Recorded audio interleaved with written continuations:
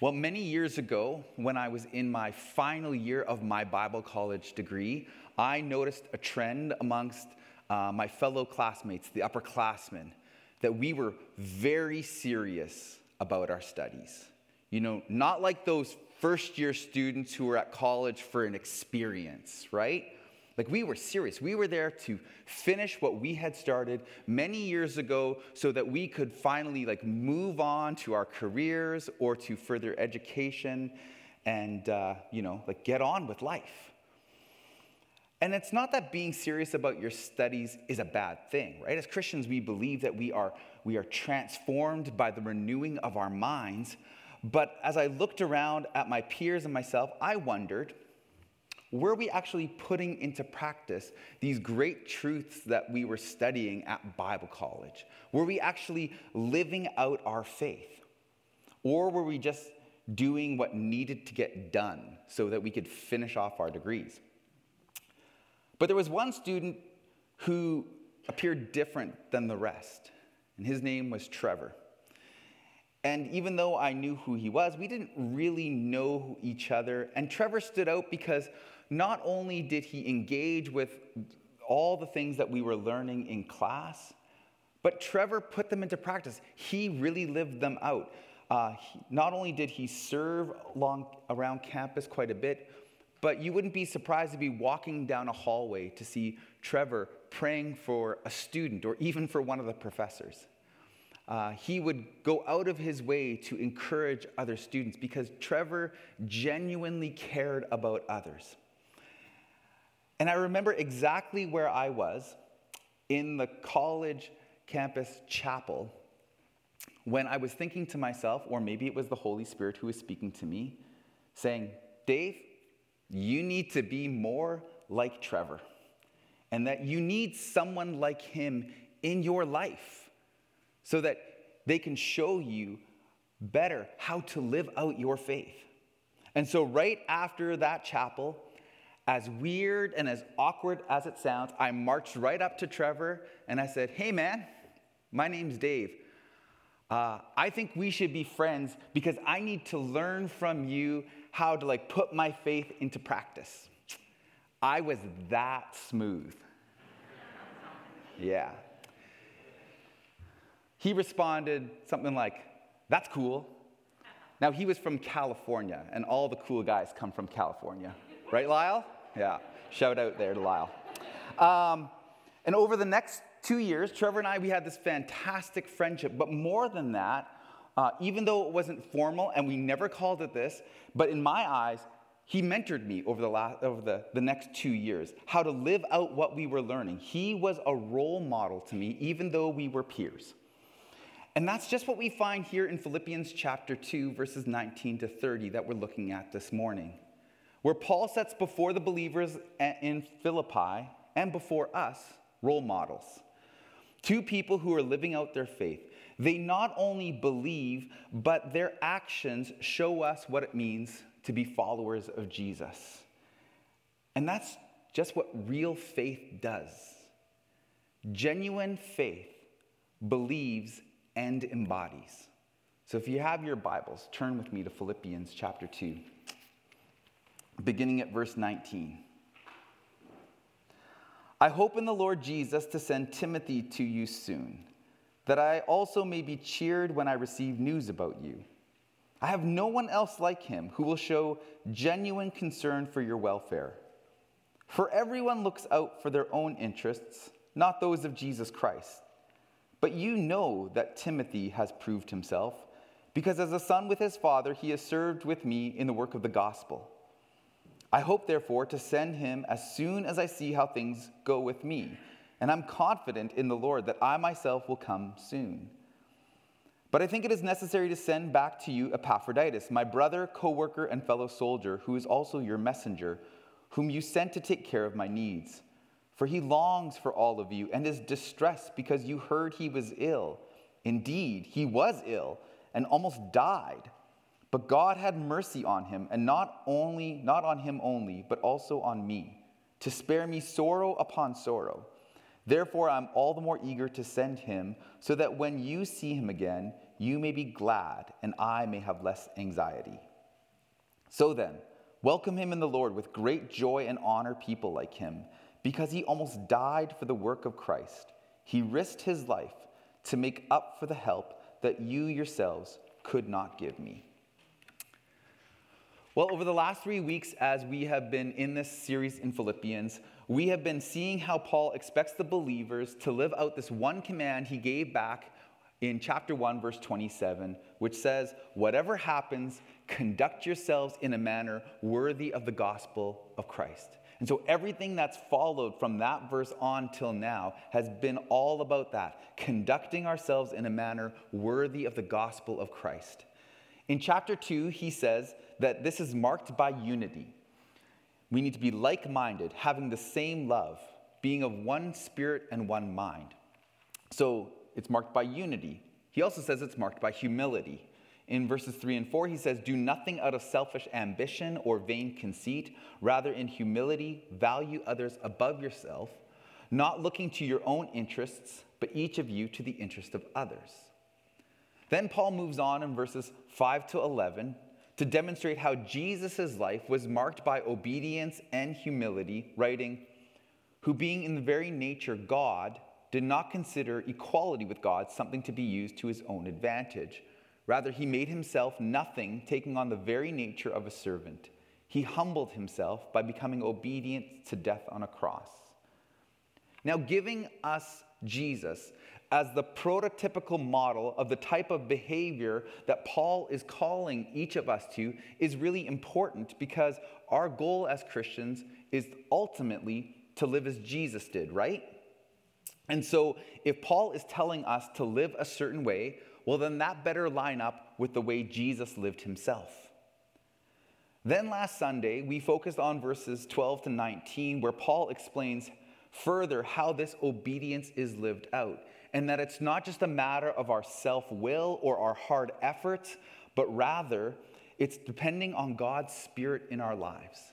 That obedience is working out what God has already worked in. And in that passage, Paul alluded to an example of what failure to live obedient looks like. In verses 14 to 15, he contrasts the Philippians with the ancient Israelites who wandered the desert, but who lived in hostility with each other and who grumbled and complained. And Paul says to the Philippians, don't be like that. We could easily overlook this morning's passage, though, as just like travel itinerary. You know, it's boring, and so we just skip over it. But it's far more than that. Here, Paul is giving the Philippians and us two examples of what faithful obedience looks like in Timothy and Epaphroditus. And I think these two examples are very important to us for several reasons. First of all, when Jesus is held up as that example, like he holds him up in verses 5 to 11, he is the ultimate model. Jesus is the best. He is unrivaled and without fault, and it's important for us to see what flawless faith looks like. However, if Jesus were our only example, we might feel discouraged or even defeated before we even started because, well, we'll never be as faithful as Jesus. He is perfect. He is God. The Philippians, they may have even struggled when Paul's held up as an example, right? Like, look at his faithfulness. He's an apostle. He's got to have he's got to be special to faithfully endure so much hardship and persecution, even prison, which he's writing us from. And they may think, how could we ever even be like Paul? But you see, the Philippians knew Timothy and Epaphroditus. They spent time with them. They've seen before how Timothy has proved himself. And, well, Epaphroditus, he's the hometown boy. He's one of them. They grew up with him. And so he's even the one that they sent with their gift to help Paul in prison. And it's for this very reason, because the Philippians know Epaphroditus and Timothy, and because their lives exemplify obedience marked by unity and humility, that Paul uses them as examples here. That they are examples of faith that believes and embodies. Paul starts with Timothy in verse 19. He says, I hope to send him to you soon, But soon doesn't have a definitive date because, as Paul will explain in verse 23, he wants to have Timothy around until Paul knows how things are going to work out for himself.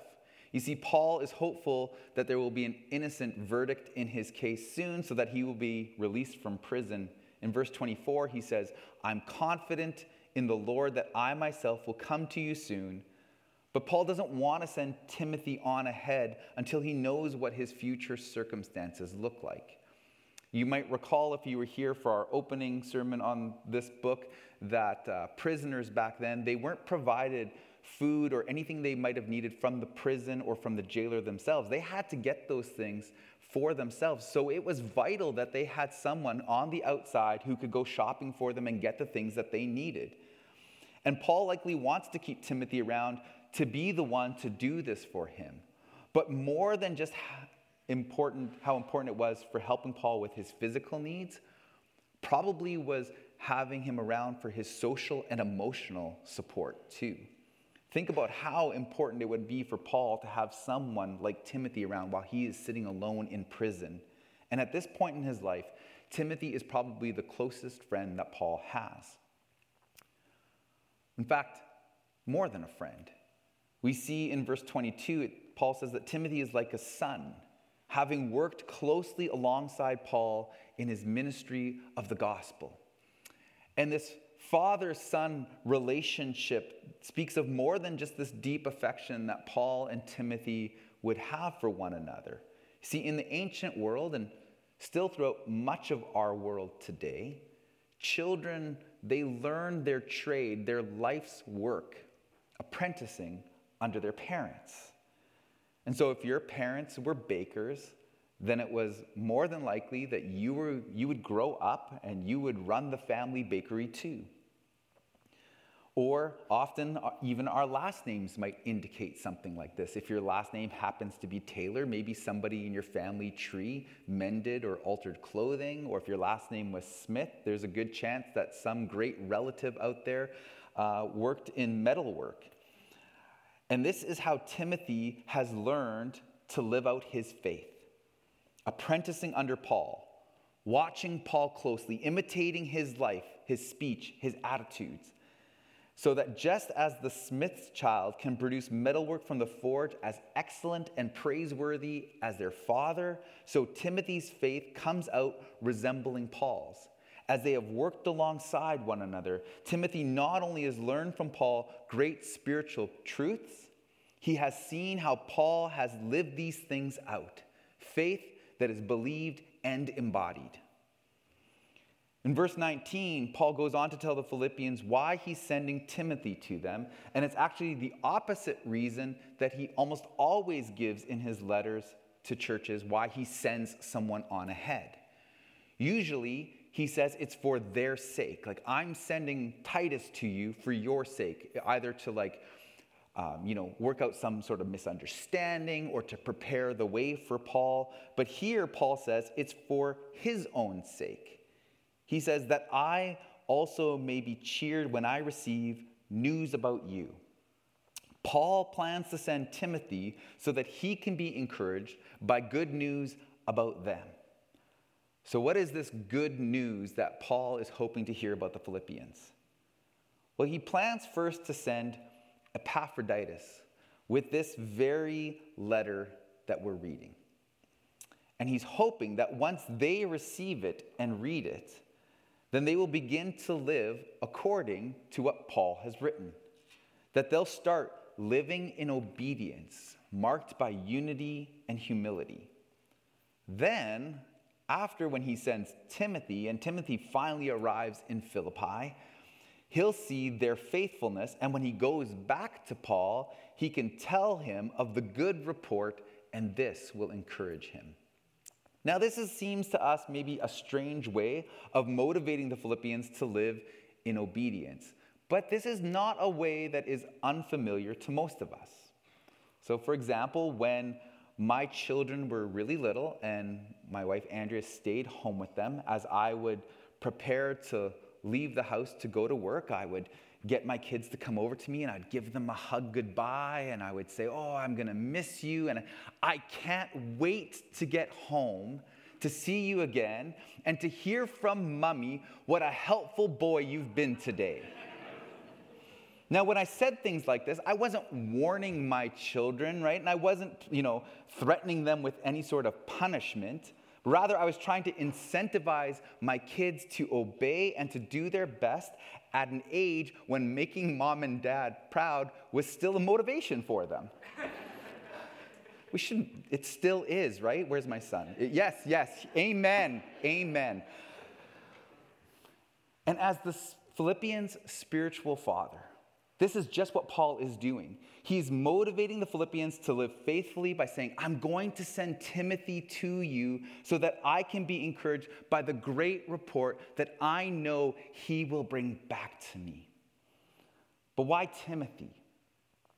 Because Timothy is a model of faith that believes and embodies the very things that Paul has just written to them about. He says in verse 20 to 21, I have no one else like him who will show genuine concern for your welfare. For everybody else, they look out for their own interests, but not Timothy. They don't look out for the interests of Jesus Christ. Remember how Paul told the Philippians back in verses 3 and 4, he says, do nothing out of selfish ambition or vain conceit, rather in humility, value others above yourselves, not looking to your own interests, but each to the interest of others. Other people, Paul writes, they don't look out for others' interests. They only look out for their own interests. They act out of selfish ambition, but not Timothy. Timothy is a living example of obedient faith that Paul is writing them about. Timothy values other interests above his own. Timothy genuinely cares. And what's astounding in verse 21 is that Paul suggests that by looking out for the interests of others, you are actually looking out for the interests of Christ. By looking out for the interests of others, you are actually serving Jesus by caring for them. But for many of us here who are familiar with the Gospels, this should not come as a surprise to us. We read in Matthew 25, Jesus says that when he will return in glory at his second coming, he is going to come like a shepherd who separates the goats from the sheep, and he's going to say to those sheep on his right-hand side, come, you who are blessed by my Father, take your inheritance, the kingdom prepared for you since the creation of the world. For I was hungry, and you gave me something to eat. I was thirsty, you gave me something to drink. I was a stranger, and you invited me in. I needed clothes, and you clothed me. I was sick, and you looked after me. I was in prison, and you came to visit me. Then the righteous will answer him, Lord, when did we see you hungry and feed you, or thirsty and give you something to drink? When did we see you a stranger and invite you in, or needing clothes and clothe you? When did we see you sick or in prison and go to visit you? And the king will reply, truly I tell you, whatever you did for one of the least of these brothers and sisters of mine, you did for me. Theologian N.T. Wright says, to serve Jesus and to serve his people, they are one and the same. I think we also need to recognize what Paul does not say in his commendation of Timothy here as this model of faith for us. He doesn't say that Timothy is an excellent teacher or an exciting preacher. He doesn't say Timothy's saintly or super spiritual. Rather, the mark of Timothy's faithfulness is that he genuinely cares. The mark of his faithfulness, he genuinely cares for others. Paul seems to care more about unselfish love than anything else to do with a person. He then moves on to give his commendation of Epaphroditus, the Philippians church courier who delivered their monetary gift to Paul. Paul says that he finds it necessary to send Epaphroditus back to the Philippians, even though it would have been advantageous for Paul to keep him around. It's also clear from this letter that Paul cares for Epaphroditus and that it would have been super beneficial for him to have just even another friend around while he was in prison. But Paul thinks it's necessary to send him back because the Philippians heard that Epaphroditus was ill. Paul says that he was so ill he almost died, and this probably had the Philippians worried and wondering, like, what's happened to him? It's not like they could send a text or an email to find out. But what I find curious is, how did they find out that he was ill in the first place? Most likely, what happened was when they sent Epaphroditus with their monetary gift, there is no way that he would have traveled the road from Philippi to most likely Rome, where Paul's in prison, alone.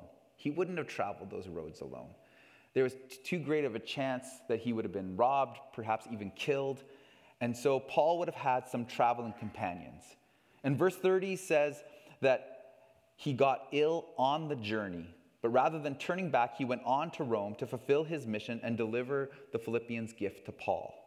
Likely what happened was Epaphroditus' traveling companions returned to Philippi while Epaphroditus remained in Rome, and whether he recovered or succumbed to his illness, they didn't know. But when they got back to the Philippian church, they would have given an account of all that they had gone through and the illness that Epaphroditus was suffering from. Paul tells us, though, that God miraculously heals him, but now Epaphroditus is distressed because he knows that his church family back home in Philippi, they know that he was at death's door, but they don't know that he's recovered. And as we've all experienced, being in limbo like this, with someone we love, not knowing how things are going, well, it's heartbreaking. It's excruciating. And so Epaphroditus, he wants to return because he loves his church family and he wants them to know that he's okay. And Paul, he feels the same. In verse 28 he says, I'm eager to send him so that when you see him again, you will be glad and I will have less anxiety. In this verse, Paul is practicing what he preaches. Specifically, he's not looking to his own interests, but to the interests of the Philippians. By sending Epaphroditus back, it would have been to his advantage to keep him around, but Paul values others above himself. Paul's more concerned about Epaphroditus' distress and the anxiety that the Philippian church has not knowing what's happened to him, and he's willing to sacrifice his comfort for their sake. And he says that it will bring him peace. We not only learn Paul's reasons here for sending Epaphroditus back to Philippi, but we also learn about his character, Epaphroditus' character. And like Timothy, he genuinely cares for others. He longs to be with the Philippians, and he's grieved by their distress.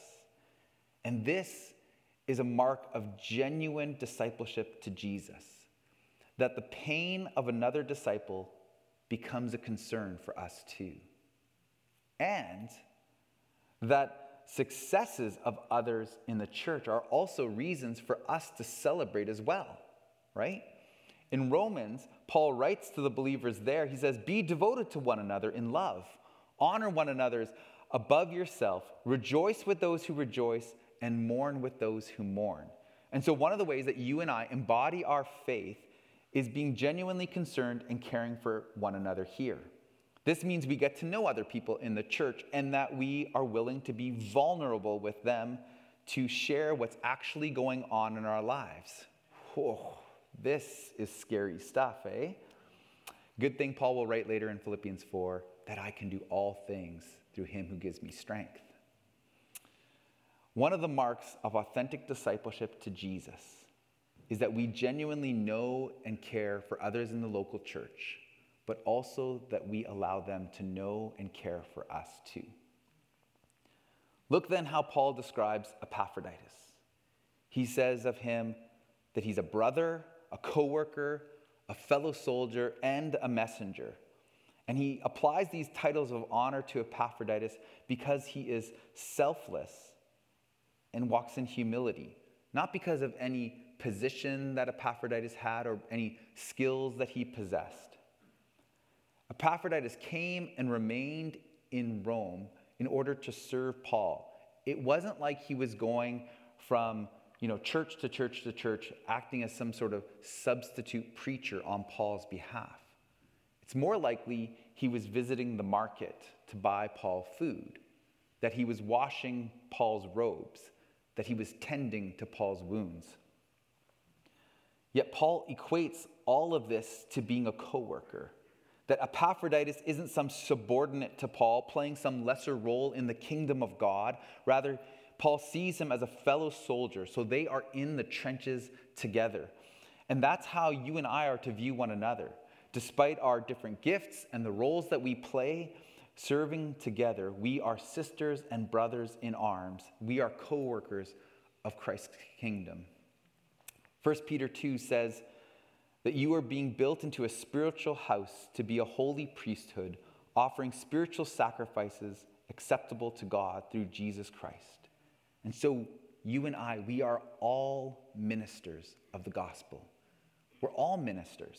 Not just those of us with a title like pastor or missionary, not just those of us who preach.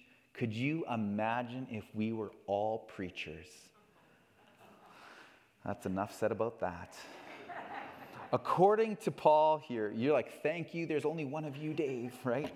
According to Paul here, what makes us ministers is our willingness to serve one another in humility out of love for each other and Christ. That's what makes us ministers.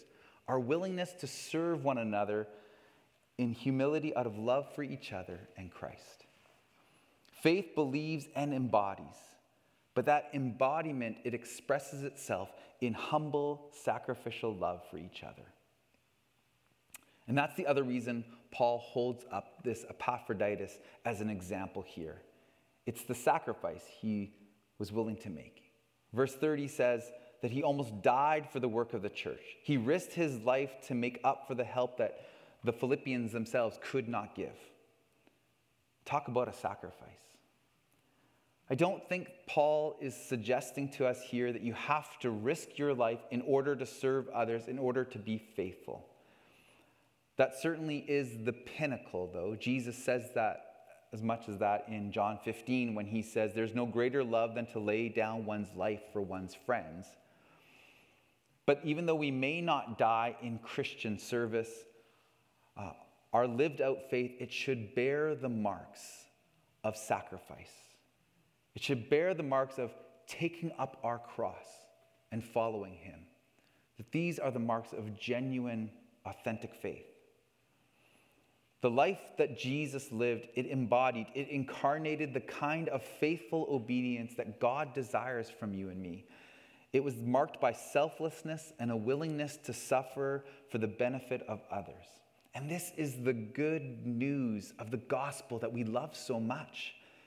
That God, Father, Son, and Holy Spirit loves us, and God exemplified this sacrificial, self-denying love for our sake and for our benefit. That it says in 1 John 4, this is how God showed his love among us. He sent his one and only Son into the world that we might live through him. God sent his Son, an atoning sacrifice for our sins. And so the Father, he sacrificed his Son for our sins because the Father loves us. We no longer need to live in guilt or shame if we put our trust in Christ. Because of God's sacrifice, we can be forgiven. He sacrificed the Son for our benefit, to pay for our sins. Then in John 10, Jesus says these words. He says, I'm the good shepherd. The good shepherd lays down his life for the sheep. No one takes it from me, but I lay it down of my own accord. I have the authority to lay it down and the authority to take it up again. So Jesus wasn't just sacrificed by the Father. He was willing to suffer for our sake, that he laid down his life of his own accord because of his great love for you and for me. Now, isn't this interesting? That Jesus the Son, his love embodies those same sacrificial traits as the Heavenly Father's love. It's kind of like how I mentioned earlier, how children learn their trade, their life's work from their parents, apprenticing under them, becoming a baker or a tailor, just like mom and dad. And the best compliment that an apprentice can receive is that the quality of their work is superb because it bears the resemblance of the master who taught them. And Jesus' work, it resembles that of God the Father's. And Timothy's work, his obedience, it bore the resemblance of his teacher Paul. And when you and I put our trust in Christ, then in the same way, we become apprentices under Jesus, and he is our master.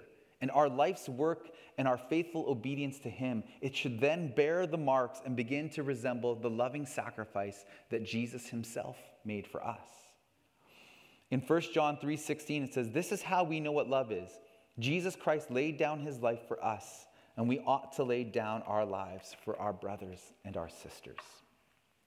And Timothy and Epaphroditus, they are examples of that. Love that's willing to sacrifice for brothers and sisters. Faith that both believes and embodies. I want to invite the worship team. You can start to make your way up. You see, one of the things that stands out to me from this passage is how important it is for us to have other people in our lives that we can learn from. Jesus is our ultimate mentor, but we need others, just like the Philippians had Timothy and Epaphroditus. And this is not just a shout out to the young people in our church having mentors. I worked with youth and young adults for 20 years, and yes, I believe that they have mentors, but I believe that all of us should as well. And what point in our Christian journey have we made it? At what point have we arrived where we no longer need others whom we can learn from about living out our faith? Plus, there's nothing in the Bible or anywhere else that says your mentor has to be someone who's older than you. We can learn from young people too. And if you really want to set an example for the young people of our church, don't just be a mentor, also be an apprentice. And don't wait for somebody else to come along and mentor you either. It was awkward when I approached my friend Trevor, but in hindsight, I look back and say, oh man, it was totally worth it. And every time that I have found someone, I'm like, I need to learn from them, and I approach them to teach me things about life and ministry. There's been sacrifices to make along the way. Sometimes I've been rejected. Other times I've had to get up really early in order to meet them, but it has always been worth it to have their example in my life. We need models of faith that we can look up to.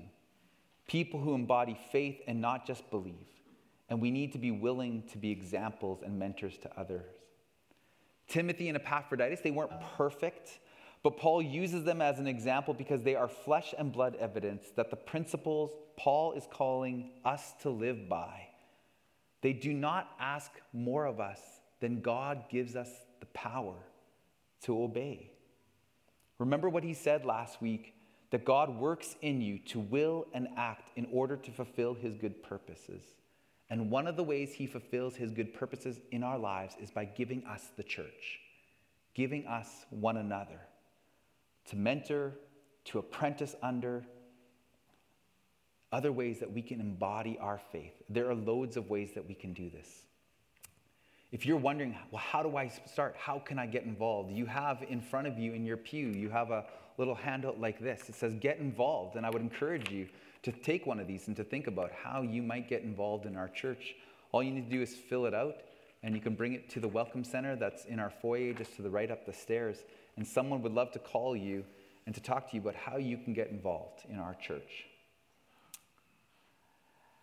I have 3 questions that I want us to consider as we go from here this week. 3 simple questions. 1, who are you mentoring? 2, who are you apprenticing under? And finally, in what ways can we embody our Christian faith as we go out from here this week?